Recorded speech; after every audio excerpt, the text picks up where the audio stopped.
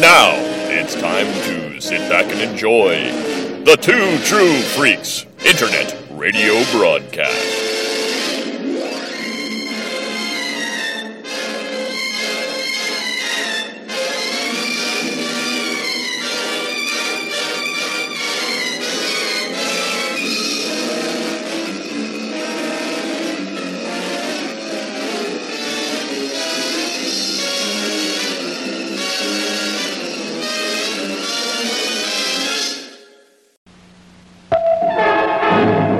Good news and bad news, girls. The good news is your dates are here.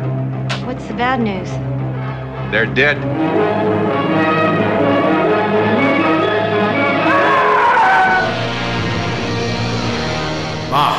See, a United States Astro Robot become a creature of death.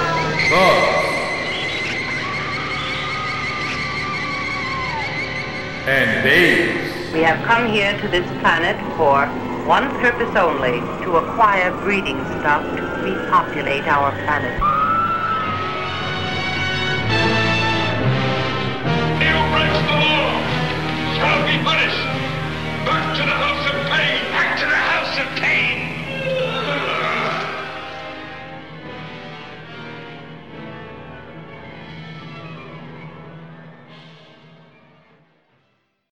Hello, everyone, and welcome to Bots, Bugs, and Babes, the B-Movie Podcast from Class the Cults and all the cheese in between. The movies are B, but the entertainment is grade A. And I am your host, Mr. Jason Giaconetti, and I'm joined once again by my manager, Al Giaconetti.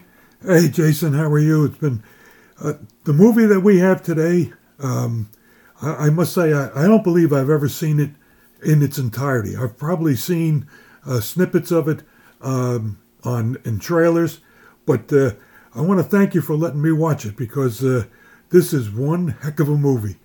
The Brain That Wouldn't Die. Yeah, and we'll get to it right after this. You've lost the urge to experiment. Oh, every time you touch me, I go out of my mind.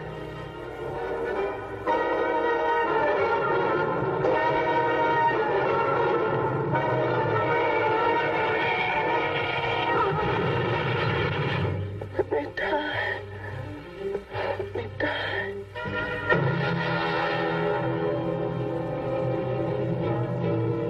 Her brain kept alive by experimental science, by a man whose abnormal passions inspired him to try the impossible. I brought her back. She'll live and I'll get her another body. Yes, and what of her soul? How can you make of her an experiment of horror?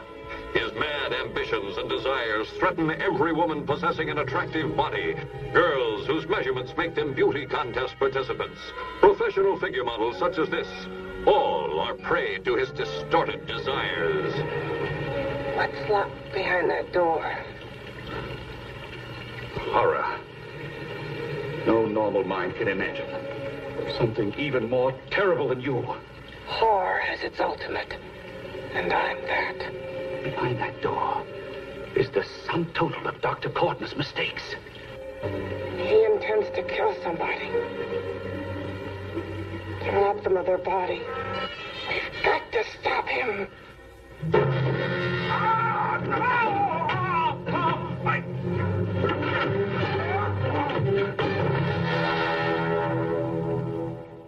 The Brain That Wouldn't Die was released May 3rd, 1962 with an 82-minute running time by American International Pictures. Your director is Joseph Green.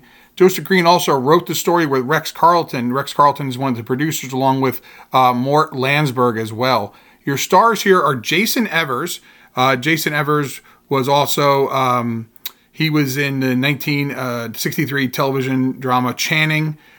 He passed away in 2005. And then Virginia Leith, who here is plays Jan, and she actually was in several movies in the 50s and leading up into this, and then she didn't act again until she was in Beretta and Starsky and Hutch and stuff like that in 77, and then retired from. But she was in back to like in the 50s. She was a younger actress. Obviously, she was in like Sing Boy Sing and Toward the Unknown, Kiss Me Before Dying, things like that. Horror. Yeah, and the 20th Century Fox Hour was a TV show. She was on some TV stuff as well. And then like I said, your distribution was American International Pictures. Your budget supposedly is $62,000. I don't believe it. Estimated. Estimated $62,000. So this movie, as you'll hear, actually has other titles as well. It was also known for a while as The Brain That Couldn't Die instead of Wouldn't Die.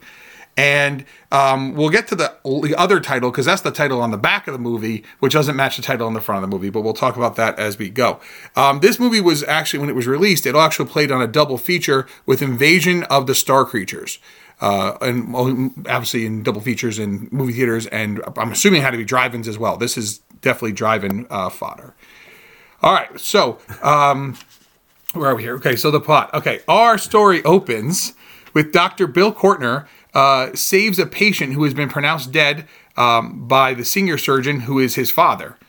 And the father then says he's condemning his unorthodox methods and transplant theories. Okay, so let's stop there for a second. So you open on a person dying, and these people trying to save said person, and they don't do a good job of doing that. Well, I got to tell you, that opening scene, everybody, the old doctor and his son, they're very cavalier about a patient who died on the operating table. There was no respect for him. It's just, all right, we got a dead body here, and but right away when the father talks to the son, you get the son says, "I can bring him back."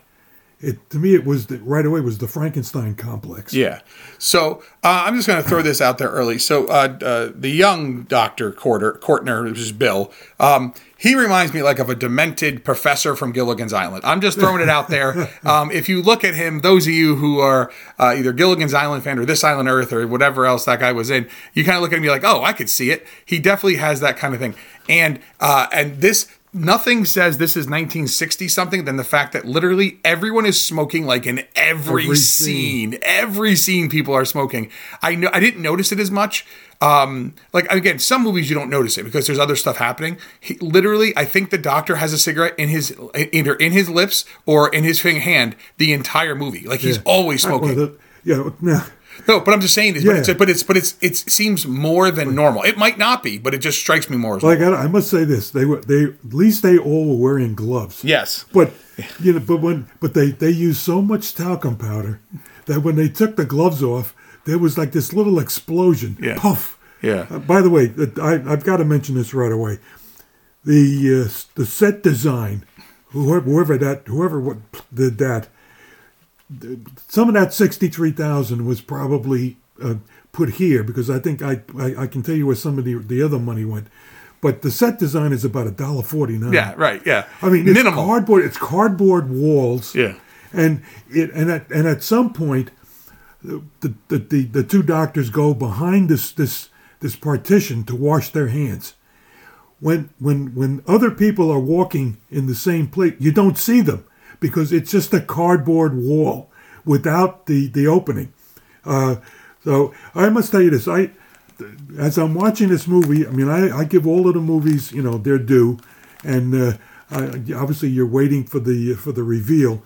But I must have had 2 or 3 really good belly laughs with this movie for what happens. And we'll get to them as we go along. So we meet Jan at this point, who is Bill's fiance. And so this leads us to the point where they're going to go off to the country house. So while driving to the family's country house, Courtner and his fiancée, Jan Compton, become involved in a car accident that decapitates her. Okay, let's stop there. So he's like, we have to hurry up because he gets a phone call that he has to go there. And it's like, I don't know, they're driving fine. And then he forgets how to drive. Yeah. Like he literally was like, I don't know how to drive anymore. They show him putting his foot down on the gas. But it's one thing to drive fast, but he forgot what a car does. Right, especially, and he's driving a beautiful, I think it's a Chrysler, whatever, but it's a convertible. Yeah. But again, I thought that the scenes going to the country house were done really well because they mounted the camera on the passenger side door high and then low. And you can honestly, and again, when a car's going 20 miles an hour, but you've got a camera that's mounted at the wheel height, it looks like it's going 60. And that was very effective because you knew that there was going to be a crash. Yeah. And then the crash happens, but they don't show the crash. And no, because crash costs money. Yeah, crash costs money. But again, part of that $63,000 had to be the rental of that car that they used. Right, that's what I'm saying. Is a lot of it was I rented this car, I built this cardboard set, whatever. So she is decapitated. Courtney recovers her severed head and rushes to his country house, the basement laboratory, wrapped in his coat. Right, him and his crippled assistant Kurt revived the head with a liquid-filled tray. So let's just stop there for a second. So Kurt was a surgeon who has lost the use of one of his hands, and now they're trying to regenerate his hand. He's the one who called and said there was something wrong. He had to come back for her. Because it turns out, as we know, Bill is experimenting on arms and legs and stuff. And just in case you're worried, this is not The Crawling Hand. That's a different movie from around the same time. He's trying to learn how to revive tissue and have it come back to life. Right, just like Frankenstein. Right, but the difference is that you'll see. So he puts Jan's head in a tray, and he has the serum he puts in there. Now, this serum is the new one he's been working on, and it works. And Jan's head comes back to life. You know what the thing is, they show quite a bit of him, pouring this vial into this. Right. Vial. Yeah. I said, I'm watching this thing, and this is where I had one of my laughs. I said, I'm not sure what it looks like. It looks like he's making coffee. Yeah. I mean, that's. So Jan awakes, but she's in agony and begs Bill to let her die. He ignores her pleas, and of course, because he's got other plans, and she's starting to grow to resent him. Now, I'm going to be honest with you. So we had Jan like as a full human for a little bit in the beginning, and she's fine. I think her acting as the head in the pan is the best part of this movie. Exactly. She is so good as Jan in the. Yeah. So the term Jan in a pan is I say it all the time, right? But that's what it is. For those misty people, we'll talk about that in a minute. But Jan in a pan, like her acting is great. She actually steals the entire movie. Yeah. It's like, because she's so good, and she has nothing but just her face. No hand expression. And she literally, this poor lady is sitting on the ground with a table slid around her, and then whatever. There's a model kit of this, that Old Dimensional Designs model kit of this, and it's which is really good. And everyone's like, "Oh my god, I know that kit." I'm like, "Would you have it?" No one ever has it, because everyone was like, "I don't want to build all that because it's all tiny little tubes and wires and pieces." Yeah. So everyone thinks it looks awesome in a picture or someone else having it, not something you want to build. I got to tell you this: if we ever see it built for sale. Okay, but that's a different story. But think about sitting down and building that. This is an early '90s garage kit. And you are an outstanding modeler. But I don't want to build it. You don't want to build it. It's too many pieces. It's too many little pieces. So people are like, "Oh, what's the big deal?" Like a lot of little tiny. Like everything is tiny and little, and since it's so old, the castings. I don't know if the castings, they might be garbage. It might just literally be like there's nothing there. And then you're just like, I'm just resculpting a whole kit, which I don't want to do. Yeah. Anyway. One of the things that I thought that the head was more towards the end of the movie, but the head is put into the pan at 20 minutes in. Yeah. And so that means there's another hour. Right. So, but they're not with her the whole hour. So, No, they're not with her. He's busy. Now, I mean, where this movie is going now, he's got a head in the pan, and his idea is to graft that head onto another body. Right. Now, if I was a man, what kind of body would I want to put in? So where does he go? He goes to a strip club. Well, we're going to get there. We got to get there. Hang on. That's the next thing. Hang on. So he leaves Jan, his head in the pan, and then she leaves Kurt, and then there's something in the closet. Oh, yeah. And all we know is that there's something in the closet. We don't know what's in the closet, and it's banging a lot and making a lot of noise, but it's in the closet. So Bill decides he's going to commit murder to obtain a body for Jan. He's starting to look for a suitable specimen at a burlesque club, right? And then that didn't work out because the one girl blows up his spot. Like, he's got this girl all lined up, And the other one comes in and he's like, oh, no, now I got to kill two people. But there's a little more to that. He goes into the burlesque club and the blonde is dancing, right? And so he's sitting at the edge of one of the tables. Smoking. And another girl, a brunette, again, it's black and white, so I'm assuming it's brunette, starts to oogle him, eye him and everything. And so he looks at her, and then when the blonde finishes her dance, she goes and sits down next to him, so he moves over to the blonde. The look on the brunette's face, and if you can read lips, she says, well, I never. And she gets up and walks away.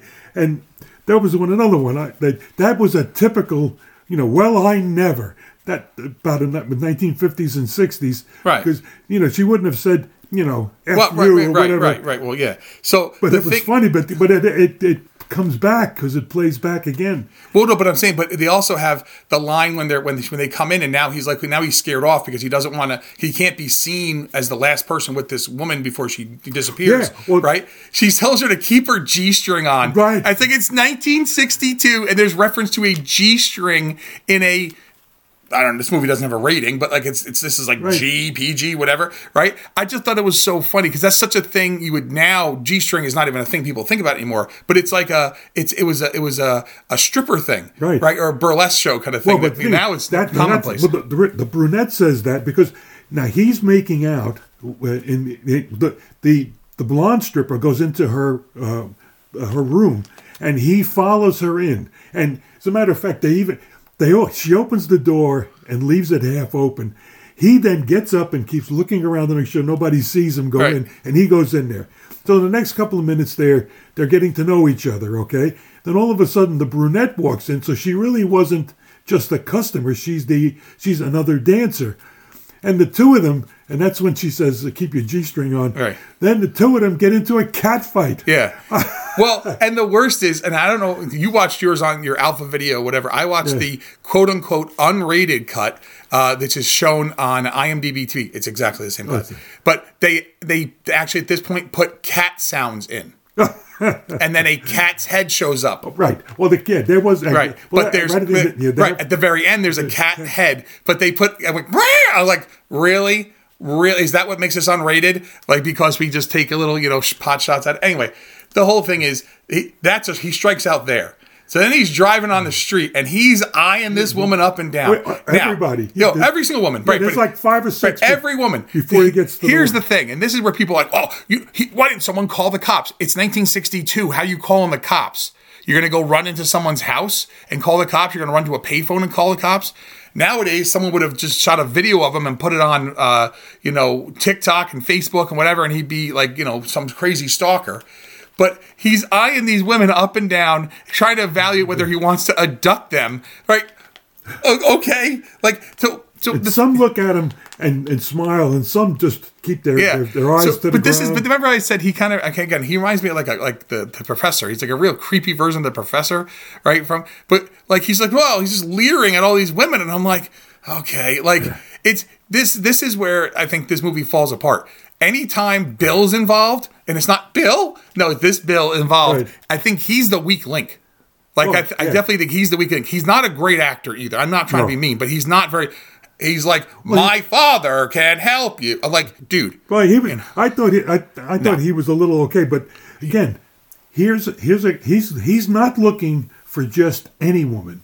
She's got to be a Marilyn Monroe type. Yeah. Well, no, he's not even looking at Marilyn Monroe types. That's the thing. Marilyn Monroe, it would have more of a figure to it. He's looking at, some of them, yes, but then other ones, he's like, well, okay, I guess he's just looking for the perfect body, right? And again, I don't know. But as he's driving here, I mean, we'll get this. As he's driving, one woman, looks at him and recognizes him. Yeah. And so she then leans in the car, and you see his face light up. I got her. And she says, she wants him to go judge the beauty contest. Yeah, she says, I want to go judge so he says, fine, so get in the car. But just before they take off, another woman who's friends of the woman says, what are you doing? So I'm going to the beauty contest. Well, and so he says, well, get in. There's plenty of room. So now here's another. But get in, right? Well, wait. Get in. Not the back seat, which is totally open. Oh, no, sit across the front. No, let's just keep piling people in the... No, but believe it or not, back then, those cars were so much bigger than cars of today that sitting 3 across in the front was the standard. I understand that, Dad. But I'm saying is, well, no, she could have like, hell, I opened the door, let her get in the back seat because it's another convertible. So she also could have like Dukes of Hazzard that thing and hopped in. So he then drives them to the beauty contest. Yeah. And I must say this: there's a word that probably not too many people know, but it's called pulchritude. And the women in this movie, especially the ones in the bathing suits, they are beautiful, every one of them. And they all have great figures. And so he's looking at the ones on there, and I probably realizes that even the one he's eyeing up there, he can't get. And so what happens is they're trying to judge who the best body is. And the woman that was his friend says, I know somebody who has even a better figure. This is the second best body I've ever seen. Yeah. But Doris had a better body. Doris had a better figure. And he said, well, why isn't she here? He says, well, she was in an accident. You remember, she was in the accident. He's like, oh, yeah. Because, again... we don't know what accident No, but here's the thing is, Doris is like his old girlfriend, right? So he doesn't even know who Doris is at first. So someone he's friends with would say, Doris, these people all went to school together. Yeah. How many Dorises does he know that were in a car accident? That's what I'm saying. He's like, well, was it this Doris or which? We had 7 Dorises and there was 9 different accidents. So what's the probability that anyway? So yeah. So while all of this is going on, right? We cut back to Jan, still in the pan. Yeah. And now she's able to telepathically talk to the creature in the closet. Right. And this is the best parts of the movie. I found myself bored when Bill's on screen and Jan's talking. I'm like, oh, this is pretty good. And she's talking to the creature behind the door. And she's saying, well, how ugly could you be? You can't be more hideous than me. That she's the most hideous thing in the world. I'm just a head with no body. And all you hear is it banging on the door. Right. And Kirk's like, all right, enough of that. Enough. And you know, you're right. The thing about her performance is that she's using her eyes to emote emotion, and it was she did a really great job. Yeah, but that thing behind the door, knock 2 times if you right. It's all knocking on the door, right? So then Kurt leaves the hatch, the door unlocked and then the monster reaches out and tears Kurt's arm completely off. Like, just rip it right off his body in his good arm. And I could just feel him going, no, not my good arm. Yeah. Right? He ripped his good arm off. And then, of course, Kurt bleeds out on the ground. Oh, but it's more than that. This scene lasts a good couple of minutes. Yeah. And one thing they did here is that, forget about the fact that the set design was poor. His arm is now ripped off, and obviously it's not. You can't see that it's blood because it's black and white. Well, yeah, but it's dark. Wherever he leans up against, something is making a mark. Like there's blood trails on the wall. Yeah, no, it's good. But but you can see his arm under the coat. This was his. I don't know if he was just a one-shot actor. We don't know. Yeah. But this was his Academy Award moment.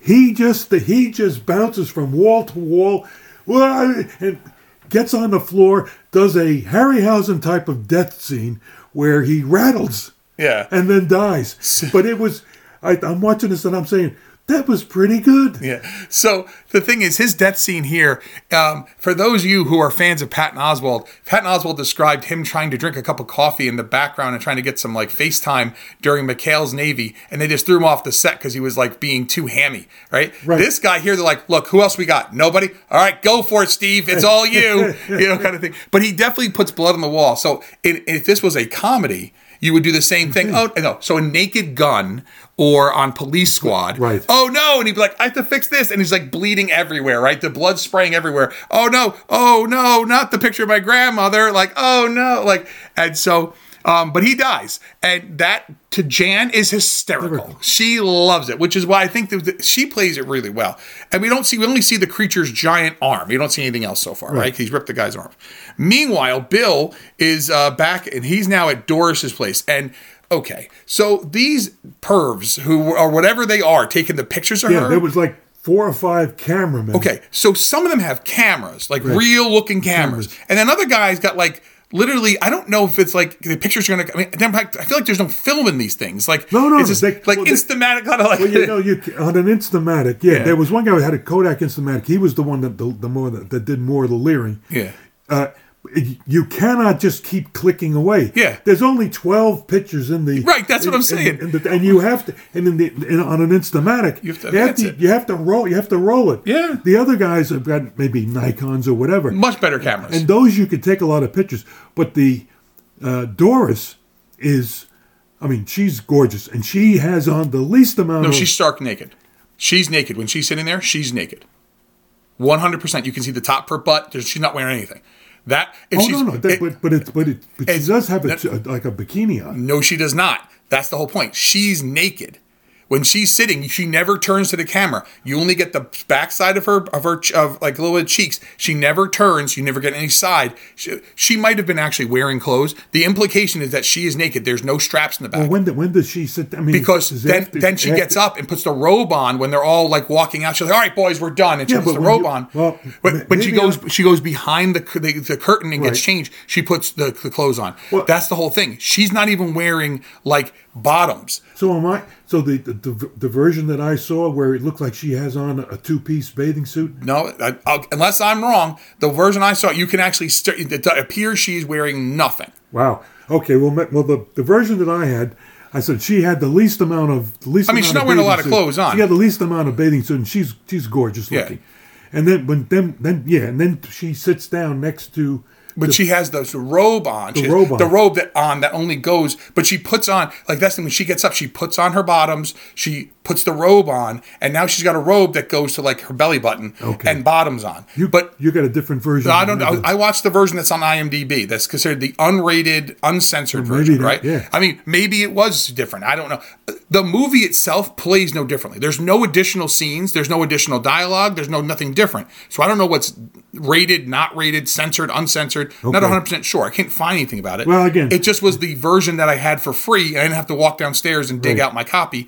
Otherwise, I could have just watched the Misty of it, which is really funny. Yeah. So, anyway, the whole thing is she's now, so she pulls back her hair to show where her scar is. And, of course, Bill doesn't turn away. He's like, well, we can fix this. And, he starts saying exactly what she wants to hear. He's looking from her neck down. Yeah. Well, he even says to her, well, I'm going to fix your face and then cut off your head and I'm going to cut it off and use your body with someone else. And she's like, you're joking. He's like, all right.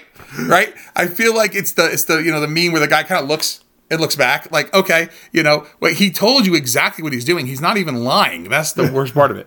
Anyway, so he convinces her to come back to his place where he says that his dad is there and they're going to do the plastic surgery to fix her.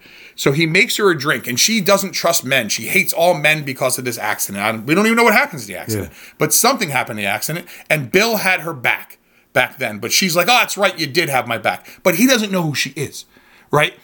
He literally, when he's talking to her, as if he's never met this woman. Right. Like, I'm wondering if they met that day on set and never spoke again. I'm just saying, it was a one and done. Okay, Bill, get this right, and let's get the thing in cut and print. When the only thing I could think of is that he might have met her at a dance. No. They're dating. Along with her posse. No, but that's the whole point. She talks about, like, don't you remember? Like, she says to him, don't you remember when we used to be, like, they were an item. Like, he literally knows this woman, but he's looking at her like he's never seen her before. I mean, in the scar that hasn't disfigured the front of her face. No, it's a scar on her side of her face. Her hair is just... Right, that's what I'm saying. Well, he literally is looking at her. That's what I'm saying. There's no continuity to what he's doing. He says things that you would say if you knew somebody, but he's looking at her like he's never seen this woman in his entire life. Well, again, his eyes are not looking up. No, but Dad, the thing is, okay. I understand. There are people that I haven't seen in 30 years, right? And like, holy crap, like you look different. Exactly. This is supposed to be within a few years.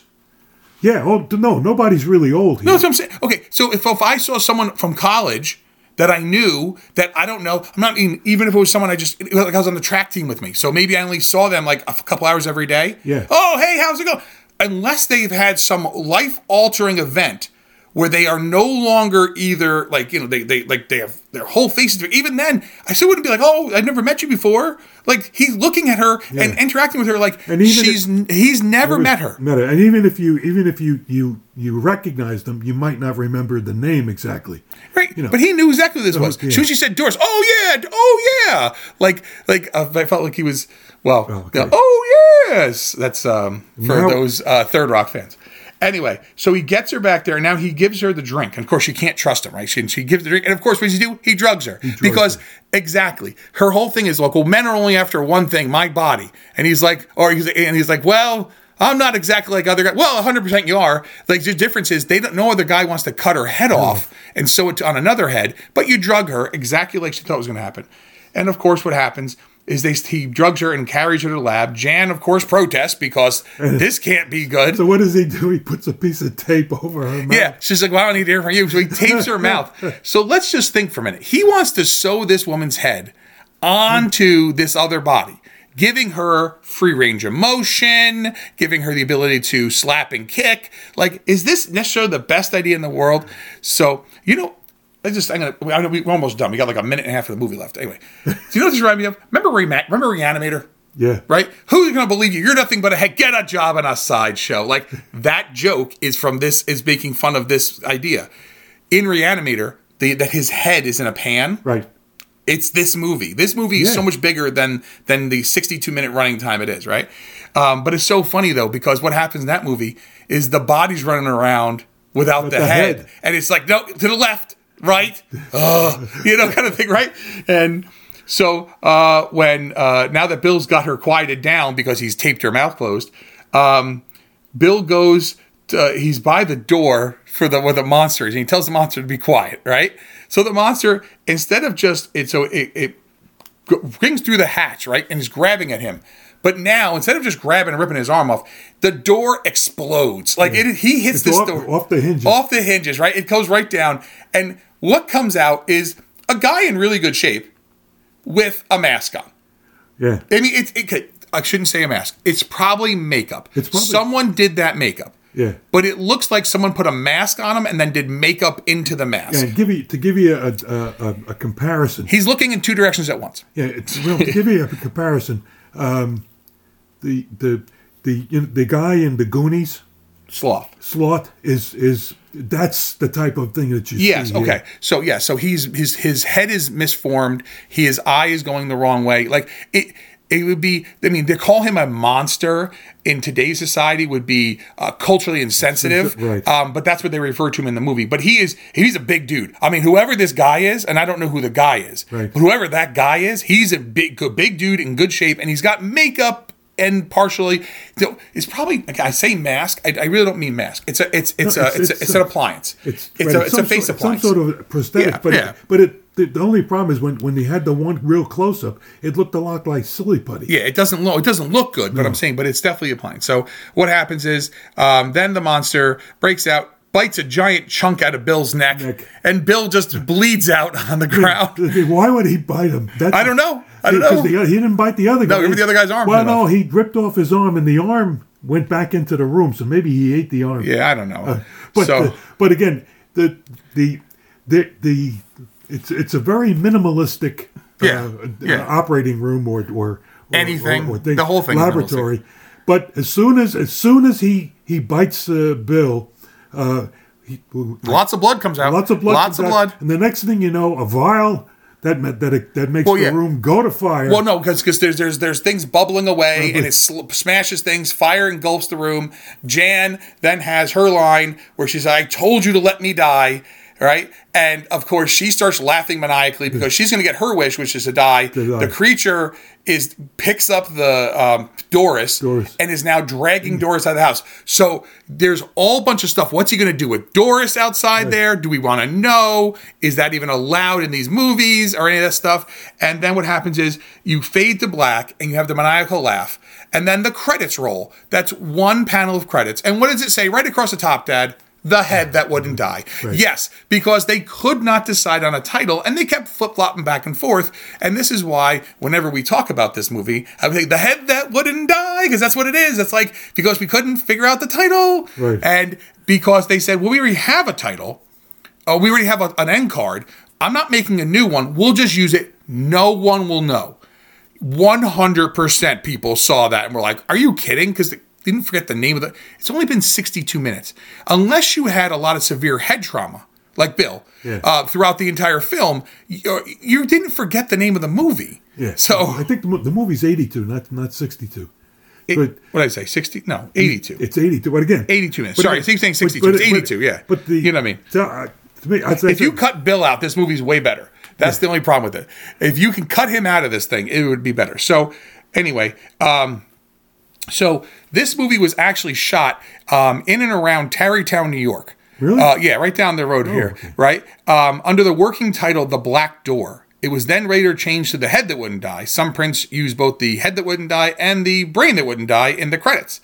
The monster in the closet was actually played by Eddie Camel, who was a well-known circus performer. And was actually he was from the Bronx he was in the Bronx. Yes, he was from the Bronx.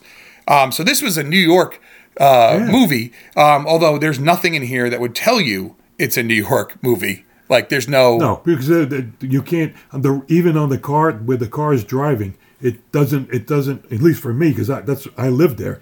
There's no way to figure out whether he's on a road that I knew or whatever. Again, to me, that was, as I mentioned earlier, I thought that was well done. How to show the accident by mounting the cameras on the right. The What I'm saying is, but it's not so like. Think about a movie like The 7-Ups, which most people don't even know. Right. You clearly know they're in New York City, and then they're on they're doing the Taconic. The Taconic Parkway. Even if so for those people who don't know what I'm talking about, go watch the movie The 7-Ups. We'll wait.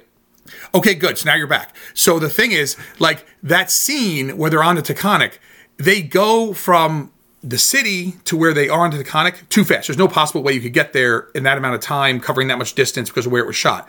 But if you're not from New York City, you don't know that. Right. You just know they're on a road. I mean, people from the city who drive to Taconic know 100%, there's no way they went that far, that fast, that quickly. There's a cut. But the thing is, you clearly know they're in the city when they leave the city. You can see, but the thing is, and again, I've told you this many times. When I was working in my job, every Monday it seemed like I had to go to the city for my my National Guard thing, and I had to come down to Taconic about a mile or so before the big crash. Now, the one thing that you know that it's New York is the road signs are pretty big on the Taconic, and you can see that it says Ossining Route 133. So you know, if you're a New Yorker, you know exactly where the crash takes place.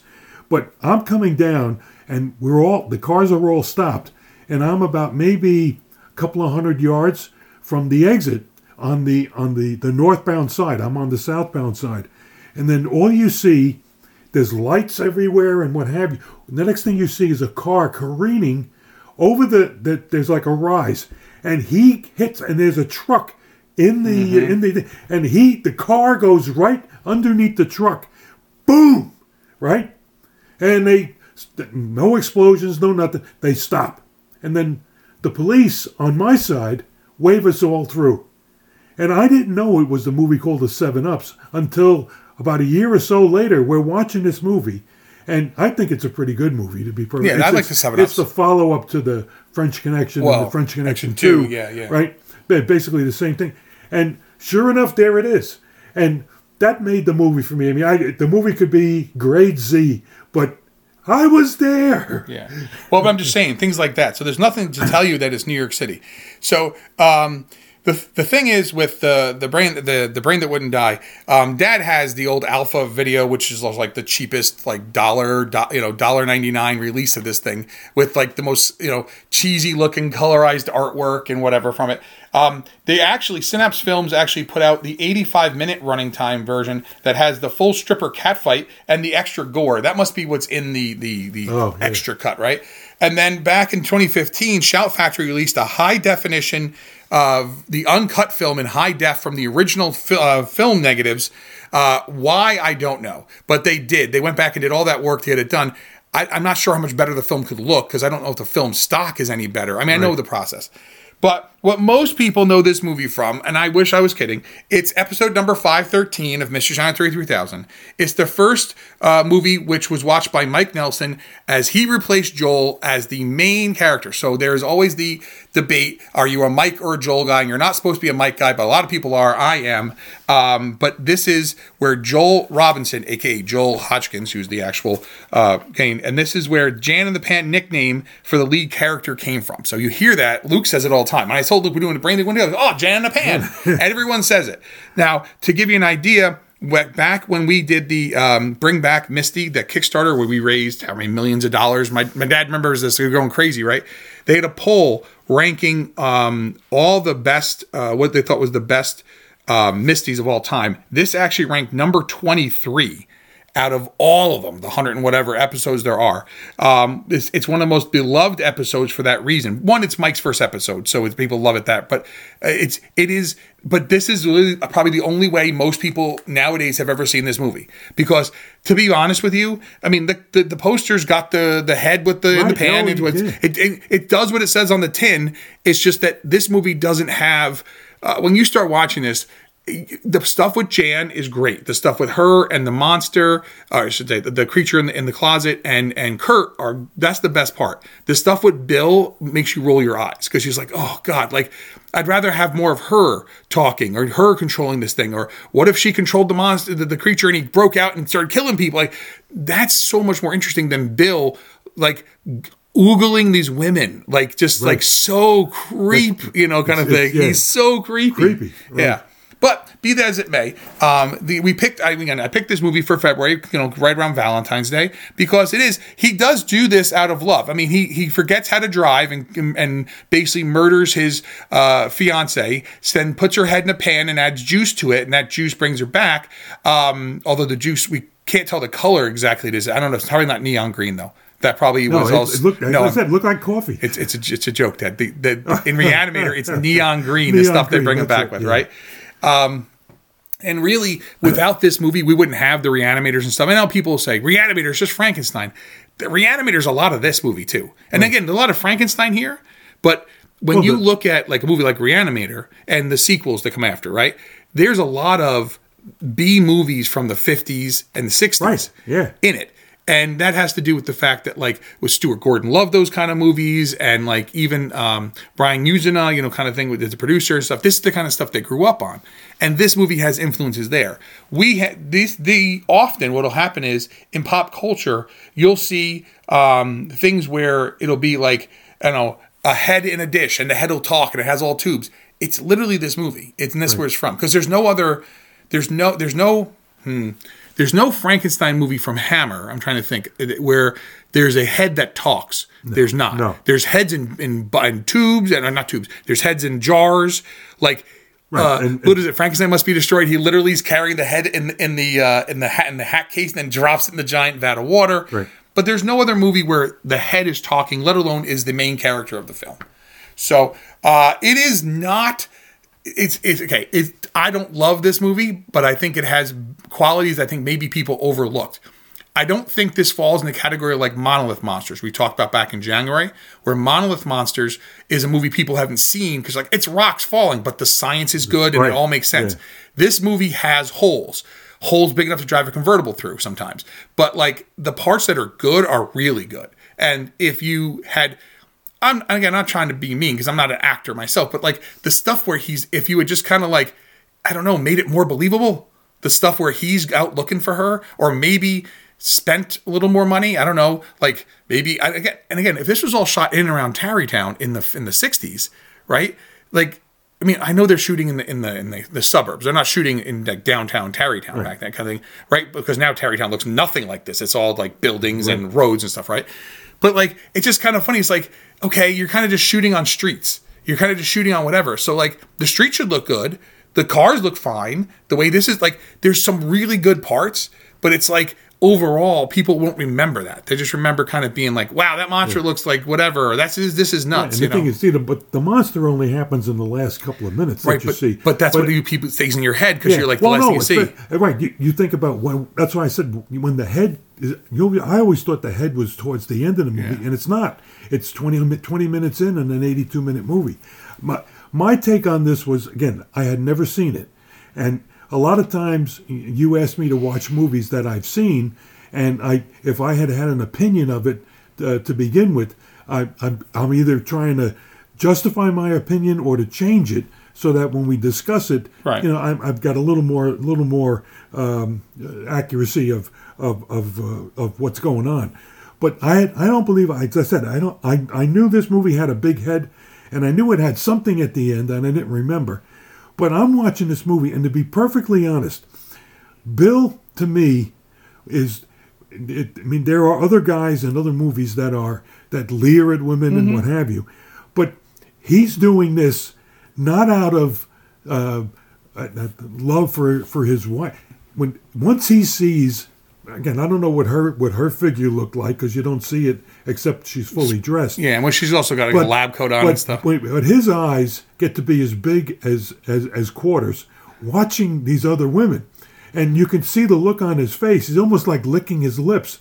And that got me because it's so potentially typical of, someone he's got an idea in mind, and then it gets changed. I mean, if he had picked up, now I'm not saying an ugly woman, but a plain Jane, right?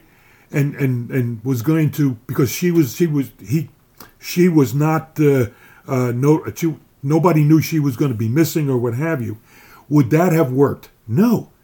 This thing here, in the middle of the picture, you've got at least 15 minutes of beautiful women to look at. Well, that also, okay, but it's AIP, and AIP knew that their movies, so AIP knew they were not making A pictures, they're making B pictures, they're making double feature pictures, they're making drive-in pictures, they're making pictures for teenagers out on a date, right. They're making whatever, they want butts and seats. And I got to tell you, if you're a 15, 16-year-old, exactly, yeah. and this is 1960, right, and you got to look at, how many was there? There was 5, 6, 7, 8 women in basically as little clothes as you could have. In states of undress. You're sitting there with your buddies and, oh boy. Yeah. Well, that's what the whole thing is. So anyway, folks, have you seen this? I mean, is your only exposure literally on episode 513? Is that the only exposure, in which most of us probably have? I've seen it. I saw this movie before I ever saw it on Misty. Actually, that's not true. I probably saw it all the way through on Misty before I ever saw the movie all the way through. But I knew about this movie because, again, this is just a very famous poster nonetheless. The poster itself is very famous. Just Jan's head in the pan with all the tubes around her.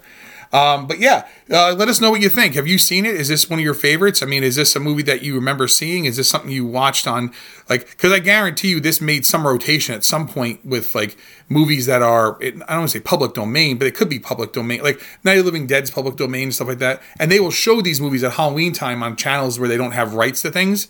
And they're like, oh, let's just put these out there. And that's because if Alpha Video put it out, means that it had to at some point be in the public domain because they didn't pay for anything. So anyway, folks, that about wraps up the what do you call it? So what we want to do is I know we had talked about doing another episode just on feedback and stuff, but I don't have a lot of feedback for any one particular movie. Now, there is feedback that came in that John LeMay and I kind of talk, but let's talk about here. I want to talk about where to go. I had it. That's Dracula AD 72. And then, okay. So, Big Monster on Campus. This one's from Luke, right? So, this is from Monster on the Campus. Right. Okay. So, it says, that was a quick and fun film. It says Big Monster on Campus. Oh, this is Jack. Excuse me. I take that back. This is not Luke. This is Jack. I couldn't wrong. This is Jack Bond. That was a quick and fun film. I knew only a bit about coelacanths. When I saw the movies version, my first thought was to wonder if that was a story about the one that got away. Is that what happened with the prop department ordering a 50-gallon drum of rubber and deciding to use it all? But then I looked it up, and coelacanths can get up to 6 feet long, so score one for Jack Arnold. I told you, Jack Arnold's got to have some science in there, right? My next joke would have been that the very university wanted one, and that they were hunted to extinction, but the article says that they were nearly what happened. So it's not very funny to joke that they were hunted to extinction when it actually they were. So I still need a weird comment to make. Hey, what if it wasn't a coelacanth? I mean, obviously it is. A movie scientist who knows more than I do identified it. But what if it wasn't always? What if before it was a coelacanth, it was a lizard or a mammal injected with a de-evolutionary fluid? Yes, I'm suggesting our coelacanth, maybe all of them everywhere, to be the byproduct of secret mad science labs somewhere fronting the Indian Ocean. A large mammal, say German Shepherd, is given a massive overdose to turn it back that far. It still has enough unused fluid in it. You can say it was stuffed in its gills to affect the scientist and the dog. Maybe Universal's Monster Universe should have tried to begin with Dracula the Mummy, but with Paula the Ape Woman and the Talbot Scholarship for the study of glands, and slowly we find that Dracula has also been looking into turning animals into humans and vice versa for his own purposes, at least since Dr. Mircal in The Murders in the Rue Morgue. Jack is just poking fun, obviously, there at some of this stuff. He also says, I would have been smart for me to cut and paste the word coelacanth after the second time I had to type it. Because coelacanth's a long word as well. So that's pretty funny, though. And Jack's right. Yeah, I mean, The Monster on the Campus is one of those things that I don't think that movie's almost never on. It's never shown. Right. Luke always remembers it because it's the monster with the plaid shirt, right? And I'll be honest with you. I mean, it's Jack Arnold. It's got good science to it to an extent, and then it gets kind of crazy. But that's part of the whole lore of Jack Arnold movies. I'm surprised that again, was that those were his movies? Were they Universal releases, or were they mostly come as come can? Because I would be surprised that they haven't put a Jack Arnold compendium together. His movie. You know why? Because they all came out individually. That's what I mean. The thing is, I wonder, but it all. Universal doesn't own them anymore. Yeah, probably. Yeah. Because that's the problem now. Is now things are coming out with not ship on demand, print on demand, like those kind of things. Like the Amazon has them. Like this Paramount and whatever MGM, those on demand things where you order the movie like Varan the Unbelievable. You have to order it, and then it says we'll take 2 to 3 days. Why? Because they got to make one. Yeah. And some of these things are in the vault, and they're not mass releases and stuff. I think that's why, because I don't think any one company necessarily still owns all the rights. Because when you think about putting all of his movies together, Creature in Black Lagoon alone is the big selling point on that thing. But they would Tarantula. It would be incredible. All those different things. So it's I don't say funny, but it has a lot to do, I guarantee, with rights, which is why, let's be honest. There are movies that we got How to Make a Monster is because AIP owned whatever rights, but we will never, ever, ever get I Was Teenage Werewolf, I Was Teenage Frankenstein coming to Blu-ray because the wife of the guy who owned the stuff, she 100% will never let it come out. It's and that's, see, the thing is, to me, you think how can they make money? They won't, though. Because who wants to see that movie? Anybody who wants to see the movie has some bootleg gray market copy is out there. And but we think of that because we are collectors of physical media. That would be really great to have it. Most people don't care. They just don't care. Yeah, not anymore. Yeah. But you're right about the distribution rights or something like that. And that's why you don't have a complete Harryhausen set, because some of the movies were done in Columbia.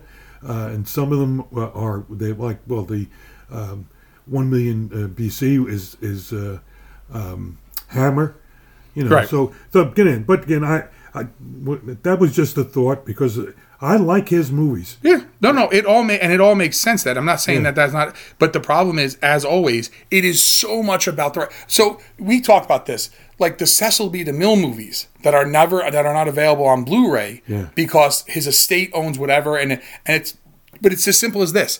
You're like, well, but the estate owns this movie, but they don't own the music. The music's owned by this guy. Yeah. And if you can't have the music, WKRP in Cincinnati comes to mind. You cannot cut the music out of like a movie, like a Cecil B. DeMille movie, because what are you going to do? Just kind of doesn't make any sense. That's why, literally, that's what holds up a lot of releases. Yeah. And it seems like, oh, well, why are they fighting over this stuff? Because that's what people are. Some people are just petty. Some people think there's no market for it. Some people are somehow they think honoring their dead relative by making sure they make no money off of them. I don't know. Whatever. If anyone wants to make money off of me, that's not a problem. Like when I'm dead, you can make money off me. It's not a big deal. You know, kind of thing, right? But the whole thing is that's probably why it is. And I mean, a Jack Arnold collection with the Creature of Black Lagoon have to be in there, right? But like that's Universal, one of their babies. Yeah, they don't. So it would have to be Universal. They aren't lending that to somebody, right? You know. And again, that was just a thought. No. But the sci-fi set we just finished up when we did Monolith Monsters, they had a bunch of Jack Arnold stuff in there, right? So those have actually all. I think every single one of them has now come out on a Blu-ray with the criterion of Shrinking Man. I think everyone in that set is on Blu. I have to look. I could be wrong, but I think everyone now has an individual Blu-ray that came out, and those were Warner Archive collections. Right. A lot of them, and the Incredible Shrinking Man aside. Those are Warner Archives. You pre-ordered that thing. It arrives the day it's going to come out. It looks pristine, but you can't find that on a shelf anywhere. Because they aren't. Because you know why? Because at Walmart and Target and Best Buy, there is no you're not going to put Tarantula on the shelf. No one's going to buy that. You got to put 60 million copies of Wrong Gone Wrong and The Last Duel. You got to have all those because that's what people are going to buy. People, if you even buy digital media anymore. Because I did that with the virtual the stuff right on Amazon during Halloween time. I picked up them for like $3.99 and whatever. Yeah. And it's the same that's on the Blu-ray, but now I got a $2.99, $3.99 digital version we can watch anytime, anywhere. Anyway, right. Yeah. But I agree with you that what's I mean, your daughter, by the time she's in her 20s, there will never be any more physical stuff. Physical media except in a library. Well, no. Physical media will still exist because, see, again, this is why I would say to you, we live on a coast. I know we're not city people. We're on a coast. Yeah. Things happen here faster than happen across the country. Right. Eventually, down the road, you will start seeing that happen. Remember, when we had dial-up, people didn't have internet. Right. And I'm not saying we're better than anybody, but it's the truth. No. We had dial-up, and people who I knew were like, wow, internet, wow, I have to go to the library for that. And then there are still people who use AOL dial-up service because they can't get fast speed internet, which was one of the problems during the pandemic. People are well, they live on whatever, that let's say they have a whatever farm, and they're like, yeah, I don't have high speed here, we don't have cable, there's no wires running there, and that's not to be demeaning or degrading anybody. No, it's the truth. It's just the way the population is spread out. But now, as things are changing, as we are now getting to the point where things are instantaneously happening. But when you see the ads for AT&T or Verizon, or look where the coverages are. Right. Yeah. You can see why is there this sliver in the middle of the country? Or a little bit more towards the West Coast. Well, that's the Rocky Mountains. Yeah. Nobody lives there. But there's not just that. There's also, when you look at that, like the map, quote unquote, the coasts are all covered. Right. So people sometimes have to worry about, well, I have to only have this cell phone. Why? Because this other company. So if you lived in New York City, it doesn't matter what cell phone company you have. It doesn't matter. Guess what? You have coverage. You always have coverage. It's a city. You have coverage everywhere you go. We were where were we? I want to say, it wasn't the Paragon. Where were we? We were four stories underground.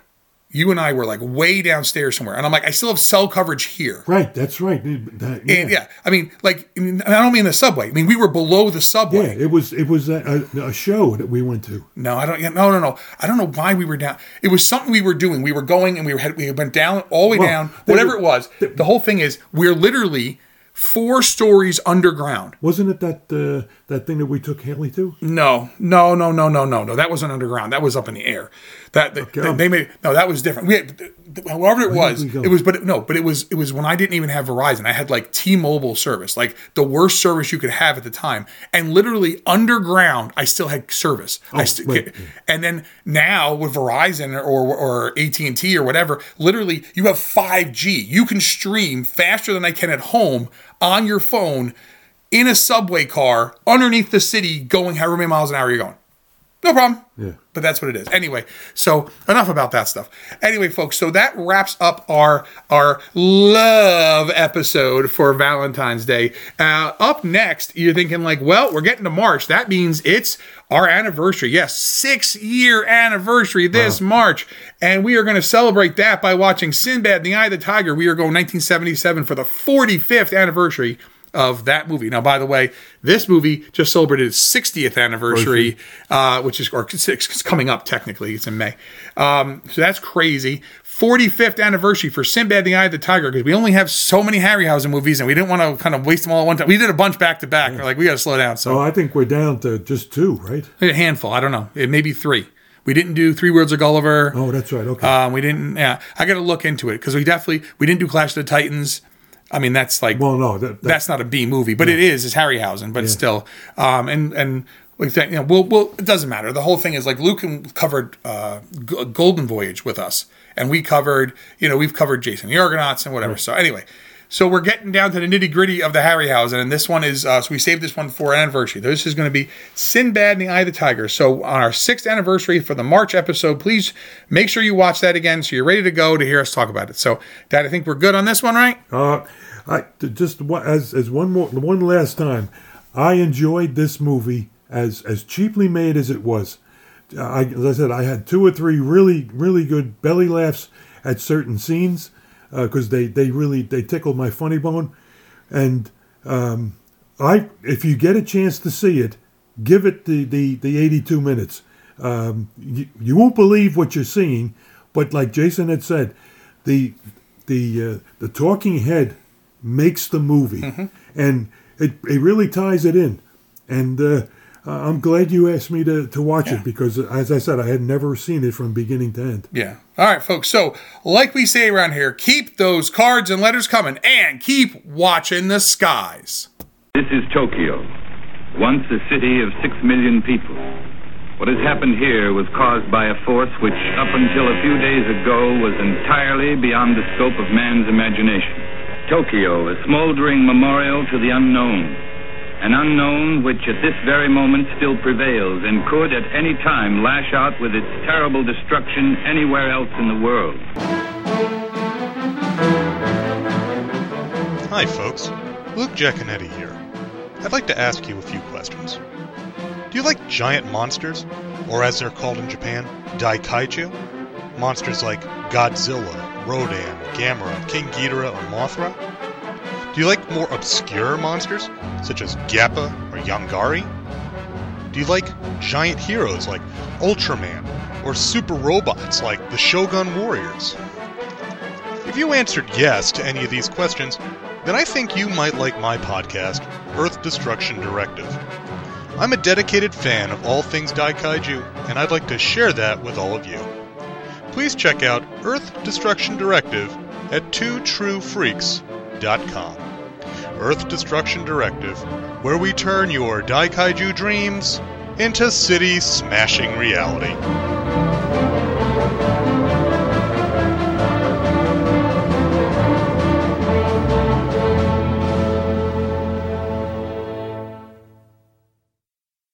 This has been an episode of Bots, Bugs, and Babes, the B-Movie Podcast. If you'd like to contact me, please email the show at botsbugsbabes@gmail.com. If you'd like to find me online, I'm on Facebook under my name, Jason Giaconetti. I often contribute to the Two True Freaks Facebook group. You can visit my Facebook page, The Art of Horror Collective, and you can search the hashtag The Art of Horror Collective. On Instagram, find me under my name, Jason Giaconetti, and search the hashtag The Art of Horror Collective, as well as the new hashtag Bots, Bugs, Babes Podcast. I'm the only one using them. I'm also on Twitter at Jason Giaconetti. And you can visit my webpage at www.theartofhorrorcollective.wordpress.com. All movies, characters, stories, music, etc. are properties of their respective holders.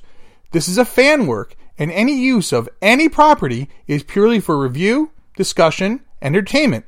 So don't sue me. I ain't got anything anyway. There is no tomorrow. There is no tomorrow. There is no tomorrow.